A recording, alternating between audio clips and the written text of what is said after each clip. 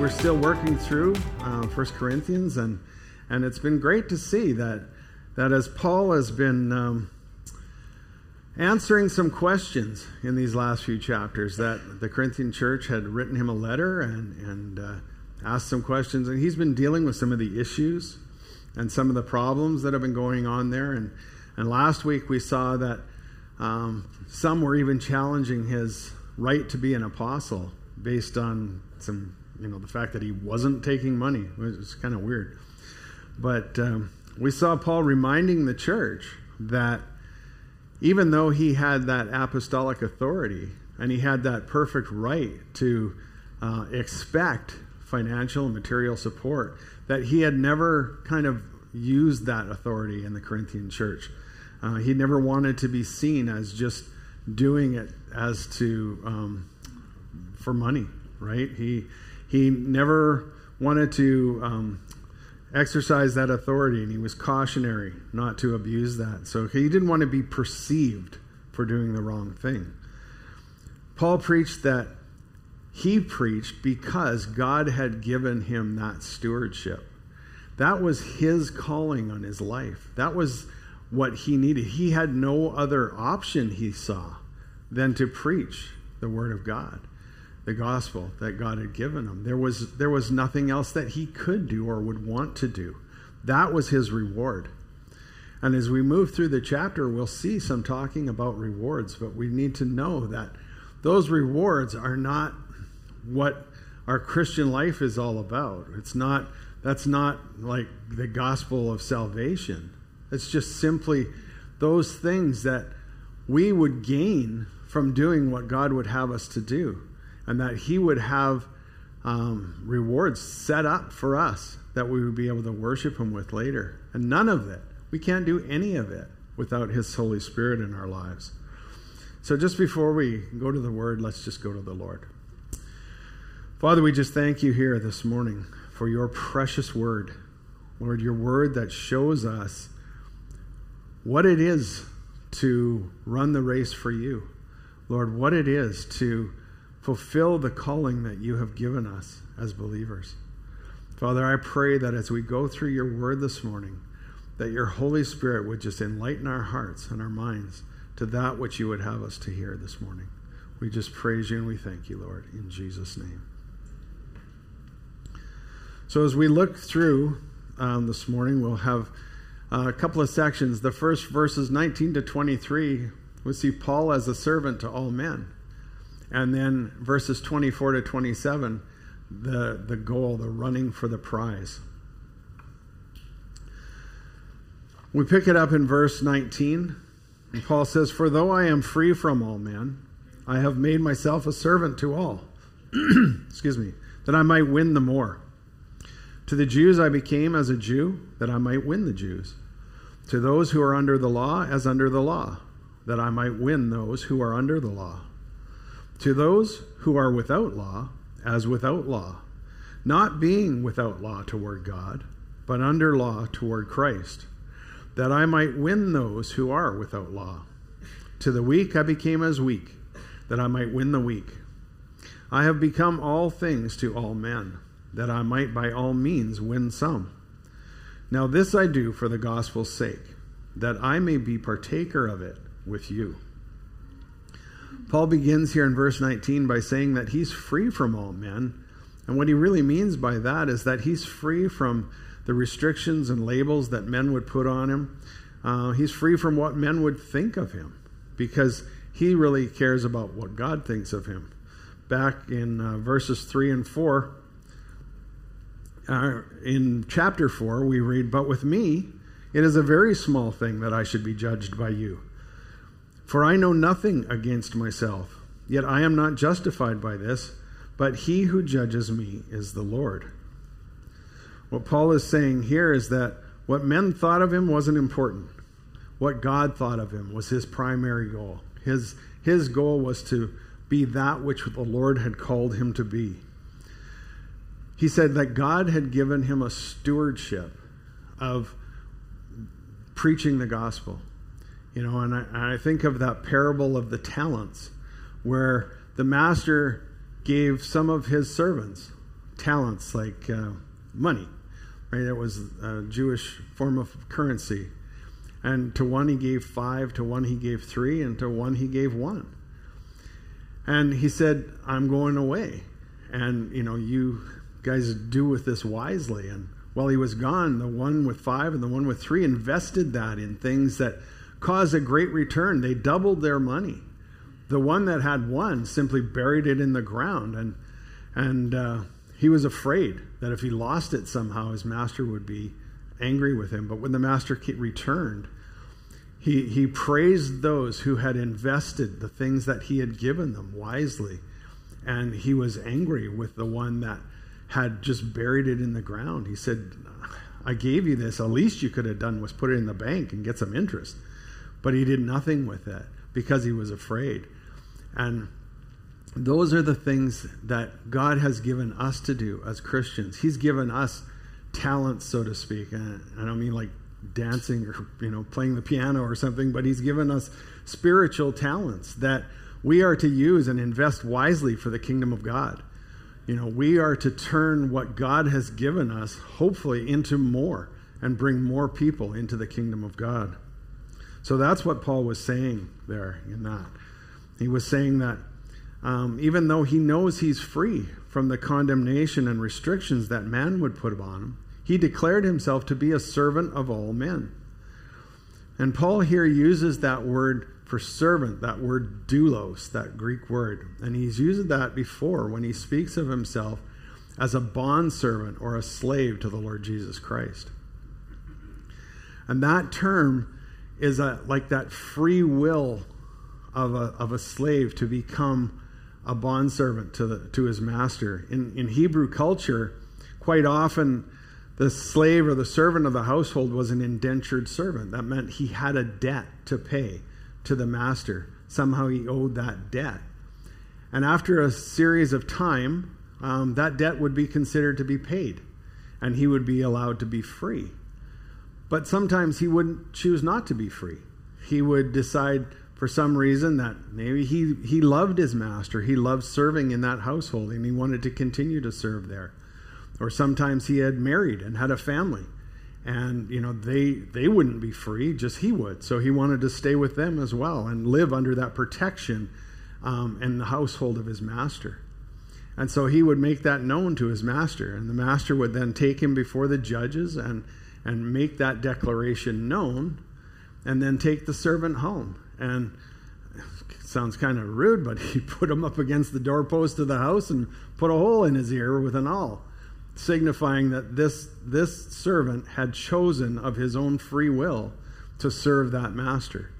And that's what Paul was saying when he was making himself and declaring himself to be a bondservant of Jesus Christ. And that's the term he uses here again when he's saying he makes himself a servant of all men.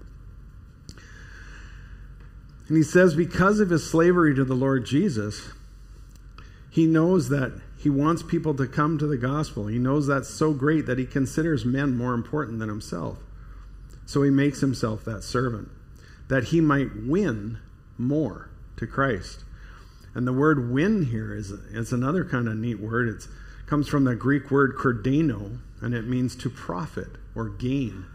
It's a mercantile term that they used meaning to trade or to trade up.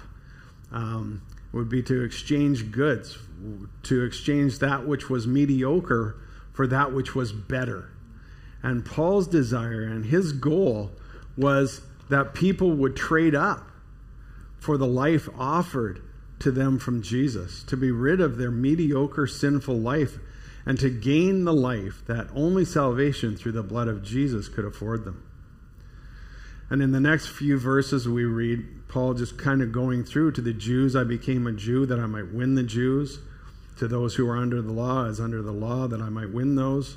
And he goes on. But right in the middle of those statements, he says, not being without law toward God, but under law toward Christ. And in that, he kind of gives us a clue as to the purpose of this, is that he's free from that Mosaic law. He's free from those old Jewish laws that they had gone and grown up with and knew all those things before the Lord came and made a new covenant. But Paul was still under that law of Christ. And the law of Christ was love. Jesus said that the greatest commandment of all was to love God with all your heart and with all your soul, and to love your neighbor as yourself. And if those were the two greatest commandments, and you lived those things out, all the rest would follow suit, because love would force that out of your life, right? So that's what Paul was saying, is that he was under that law of Christ. He was doing this because of the love that he had for Christ, and the absolute redemption that Christ had put in him. He wanted to share that with others. Some might read those verses and think that Paul was kind of inconsistent with the gospel, though.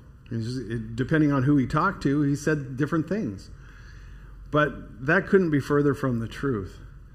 All Paul was doing was saying that he understood his audience. He knew the references and examples that he could use to help those he was preaching to more fully understand the gospel that he was teaching them. If he was speaking to the Jews or those under the law, he would speak to them using the scriptures. He would go into the synagogue and he would argue with them. And he would use the law and the prophets that they had heard and studied their whole lives. And he would present argument that the scriptures themselves proved that Jesus was indeed the Messiah. On the other hand, if he was speaking to Gentiles, they didn't have the law and the prophets. They didn't know that background. So he would come to them and he would explain to them that there was a creator, one that had created the universe, the one that had created all things. In Acts 14:17, he said the Creator gives us rain from heaven and fruitful seasons, filling our hearts with food and gladness. He would explain that the God who does all of that, who created all things, couldn't possibly be an image made with human hands, an image of wood or stone or precious metal. This God had created all the heavens and everything that was in them. And Paul would undertake then to explain to them that this same God then provided his Son as a sacrifice to come to earth and pay the penalty for sin that they could be saved. So that he put the gospel in a way that the Gentiles could understand it. Paul preached to the audience that was in front of him in the same way that Jesus did when he would speak to the Jews. Jesus always used terms that people could understand. He used parables and things that related to their Jewish culture and the life that they were in. He made that understandable for them. And that's all Paul was doing. He was talking, Paul wanted to reach all men with the gospel of Jesus Christ. And nothing Paul ever said or did would have contradicted that which Jesus said in the Gospels. See, Paul never changed the gospel or the doctrine. He just simply changed the method in which he delivered it in order that more people would come to that saving knowledge of Jesus Christ. So now we move into the next three verses, the last three verses of the chapter, 24 to 27. And this is where Paul really begins to kind of put that challenge forward and explain things more deeply. He says, "Do you not know that those who run in a race all run, but one receives the prize? Run in such a way that you may obtain it. And everyone who competes for the prize is temperate in all things. Now they do it to obtain a perishable crown, but we for an imperishable crown. Therefore I run thus, not with uncertainty. Thus I fight, not as one who beats the air, but I discipline my body, and I bring it into subjection, lest when I have preached to others, I myself should become disqualified." Now right here we see another example of Paul understanding his audience. He's speaking to the Corinthians here, and they totally and completely get the fact that races are run and stuff. They have their own version in Corinth of the Olympic Games. They have they referred to them as the Isthmian Games. Try to say that 3 times fast.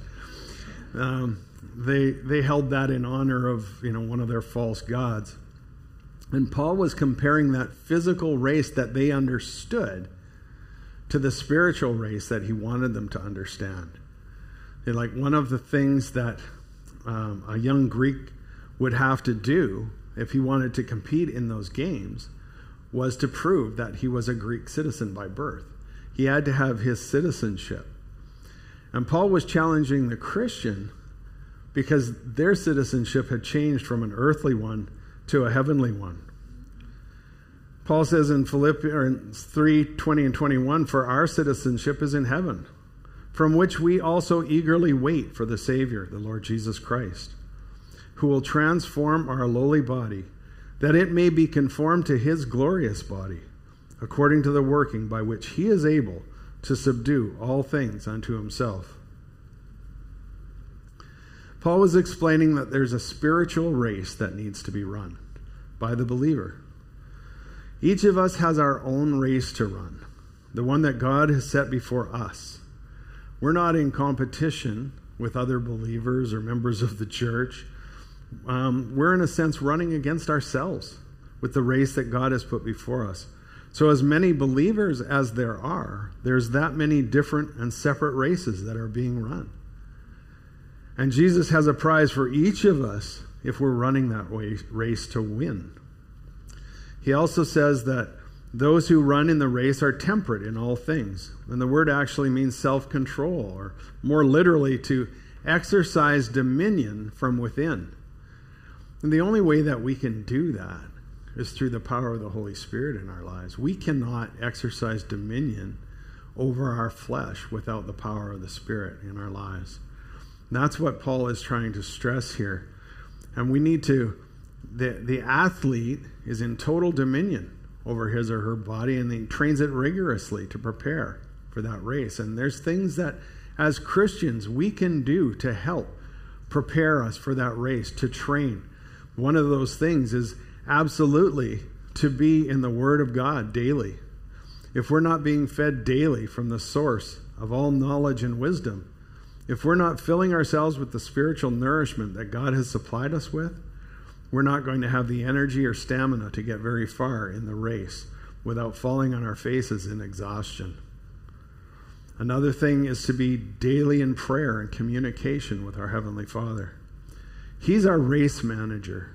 He's the one who has that perfect strategy for us.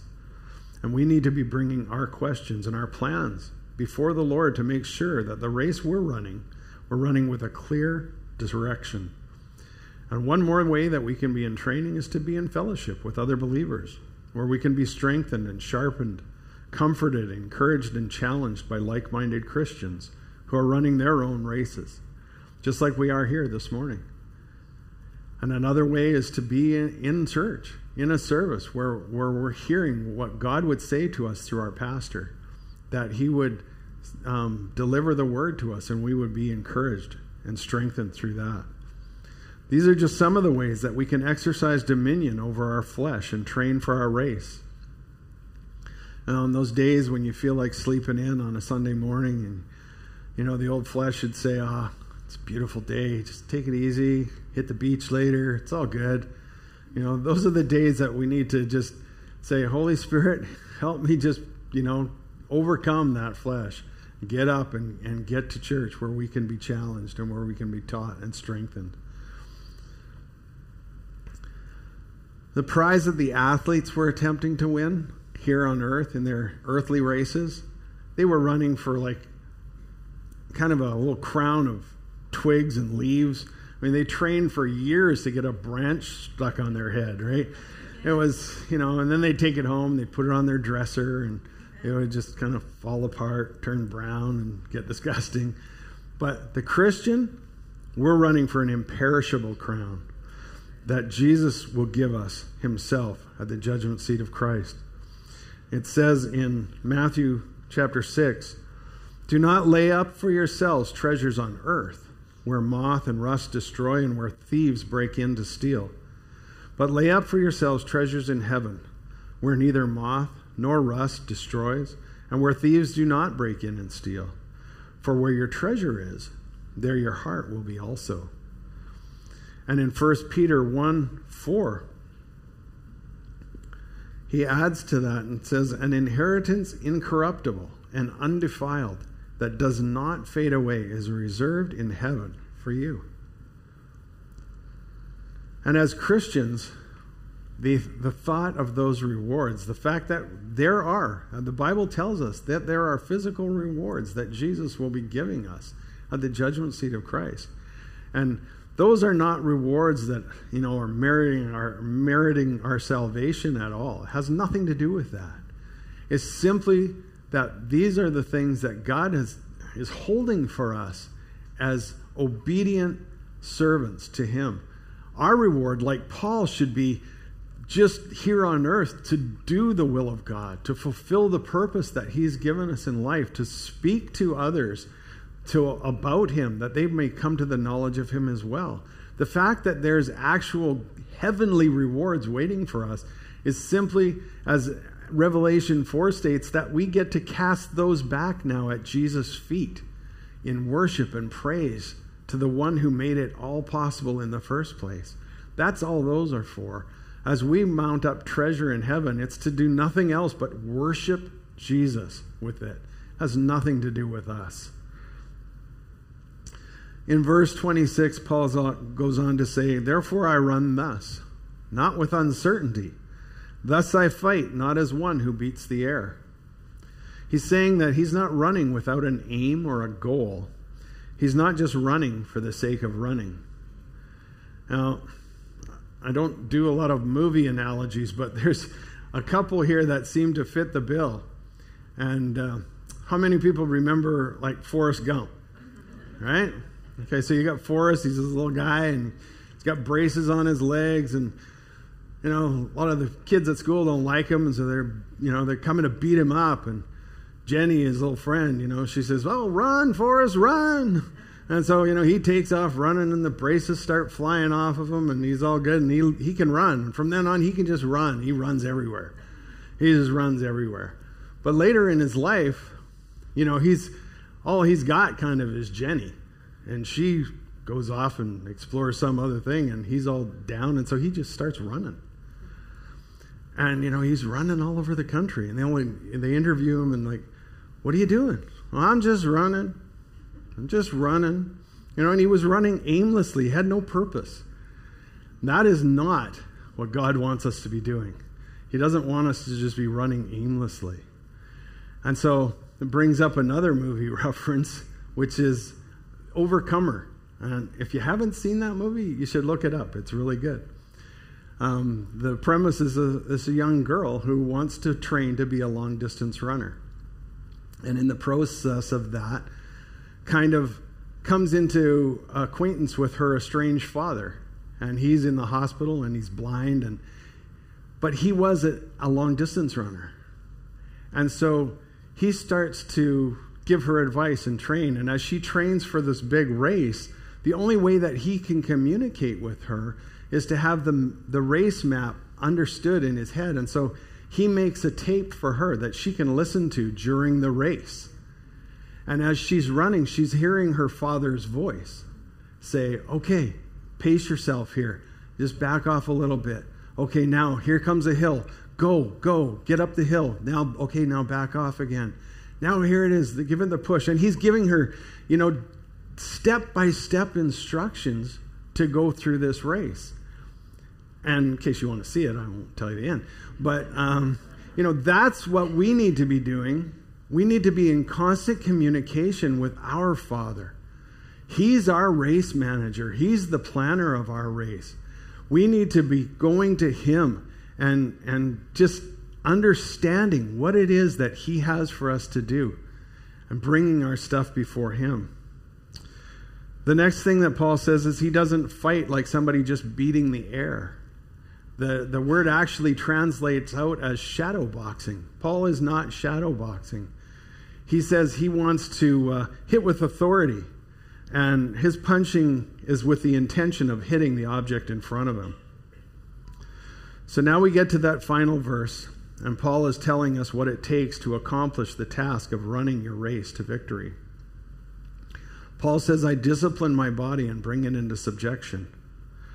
And the word discipline here is kind of a weak interpretation of the Greek word hupopiazo. The word is more accurately translated to strike under the eye. Paul is actually saying that he will give his body, his old flesh, a black eye to show it who's boss, who's running the show. You see, before someone becomes a believer, they're under the rule of the flesh or the body. The flesh is running the show, and the mind or the soul is just at the beck and call of the flesh. The flesh sees something and goes, oh, I want that. And the mind is just like, okay, I'll figure out how to get that for you. You know, and that's all it's doing. And the spirit is not existent really. I mean, it's dead. Because the spirit is born dead. We're born body, soul, and spirit, but that part of us is dead because of original sin.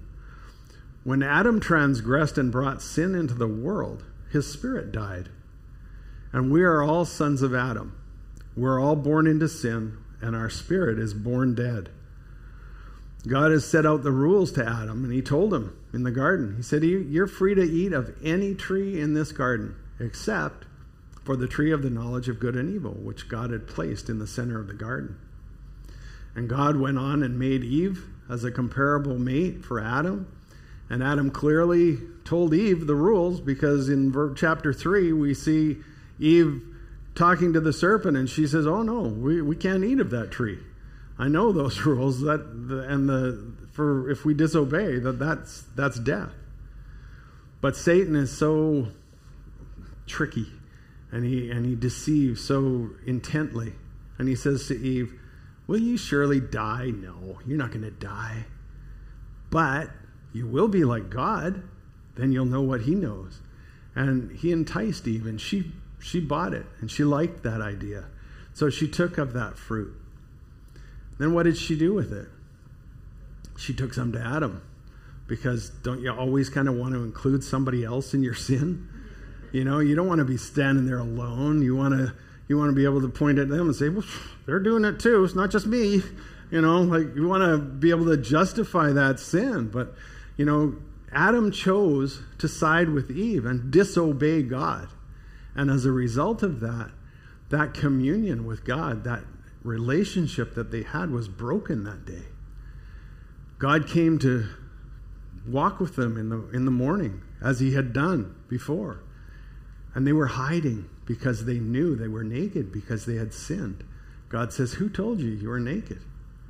What happened? And they, of course, that woman you made me, she brought me fruit. And it's all her. And she said, well, that devil, he tricked me. It's all him. You're always trying to pass that buck. But God says, no, you guys disobeyed the directive that I gave you. And as a result, that relationship was broken. And they were told to leave the garden in no uncertain terms. I mean, he put an angel with flaming swords at the gate. It was like they weren't coming back. So that relationship was broken. But God, because before any of this had ever happened, before creation ever took place, God had the plan of redemption already in place. The death of Jesus on the cross and his resurrection from the grave to pay the penalty for all sin and to make a way for that relationship with the Father to be restored had already been established. It's because of this redemption that we are able to have our spirits brought to life. By the same power of the Holy Spirit that raised Jesus Christ from the dead, he resurrects our dead spirit when we give our hearts and lives to the Lord, when we repent and ask Jesus to be the Savior of our lives. He gives us that power. That Holy Spirit then comes to live within us. And we have the ability then, by that power, to say to the flesh, you get in the back seat. You're not driving this bus anymore. The Spirit's in control. And so we can move forward with what the Lord would have us to do because of the Holy Spirit in our lives. It says in 2 Corinthians 5:17-21, therefore, if anyone is in Christ, he is a new creation. Old things have passed away. Behold, all things have become new. Now all things are of God, who has reconciled us to himself through Jesus Christ, and has given us the ministry of reconciliation. That is, that God was in Christ, reconciling the world to himself, not imputing their trespasses to them, and has committed to us the word of reconciliation. It says it all right there. That's the Christian's responsibility, is to be in this world telling people that there is a way to reconcile with the Father. That relationship no longer needs to be broken. We can have that direct relationship again with the Lord Jesus Christ, or with the Heavenly Father through the Lord Jesus Christ. Because of his death and resurrection, we now have that ability to go to the Father. The Father can look at us and see us in righteousness. So that's our job. He says in verse 20, now then we are ambassadors for Christ, as though God were pleading through us. We implore you on Christ's behalf, be reconciled to God. That's our job. Isn't that cool? He puts it in such a way that he says, it's like God is pleading through us. We're like his voice here on earth, right? We get to say, there's reconciliation available. For he who made him who knew no sin to be sin for us, that we might then become the righteousness of God in him. That's how God sees us. He sees us through that blood of Jesus Christ, and he sees us as righteous. Not because of anything we've done, that's for sure. But it's because of Jesus' blood on the cross that paid that price, that paid that penalty for our sin. God can look at us now and see us as righteous. God made a way to restore the relationship with the Father. And he gives us that ability by the Holy Spirit in our lives to overcome and subdue that old sinful flesh that would try to keep us from the will of the Lord in our lives. Paul finishes his thought here by telling us why he brings his body or his flesh nature into subjection. And it's not that, where he says that he himself might be disqualified. He's not looking and saying, oh, I might, backslide and fail somehow and miss out. It's not what he's saying at all. We have to remember the context of what Paul's talking about here. And the context he's talking about is of reward. Paul is talking about not missing out on that which God would have for us, right? It's not about salvation. It's about fulfilling the plan that God has for us and moving forward toward that goal. The word disqualified here, it means to be found unfit, to be set aside, to be taken out of the lineup. Worship team, you can come up. What a shame it would be if the star player on a championship team was to be taken off that active list, to be taken out of the game before that big final game because he was found unfit for some reason, slacking off. He hadn't trained in the last while. He'd just taken it for granted. He was just going to coast. It's all good. And he gets benched, for a reason and it would suck. To not be able to take part in that game, that final game that he had trained so long for. What a disappointment that would be, to be set aside and miss out on the reward that was meant for you. This is what Paul is saying here. Don't let up. The race is almost over. This is not the time to slow down and rest. Like that long distance runner, it's the time for the final push, to give all that's left into the tank and just leave it all out there for the Lord. Don't allow yourselves to be taken out of the race by taking a rest or relaxing, because as we know, we can see that finish line is getting closer. We can see it day after day. This isn't the time to let up. This is the time to run. Run with the prize in view and finish your race well. Father, we just thank you for your word this morning. Your word that just pushes us forward, that teaches us how to serve you, how to go out in the world and win those for you. Lord, I pray that we would be able to relate to people in our day-to-day lives. Lord, wherever we are, at work, at school, the grocery store, it doesn't matter. Lord, I just pray that we would be able to express to people the fact that there is reconciliation with God the Father available. And it's so easy. It's so simple. All we need to do is just explain to them that Jesus died on the cross for our sins, paid the price that we could never pay, and he was raised again to conquer death and hell. And we can have that victory in him. Thank you, Lord Jesus. Help us to put that forward in the world that we live in. Thank you for your word today, Lord. In Jesus' name.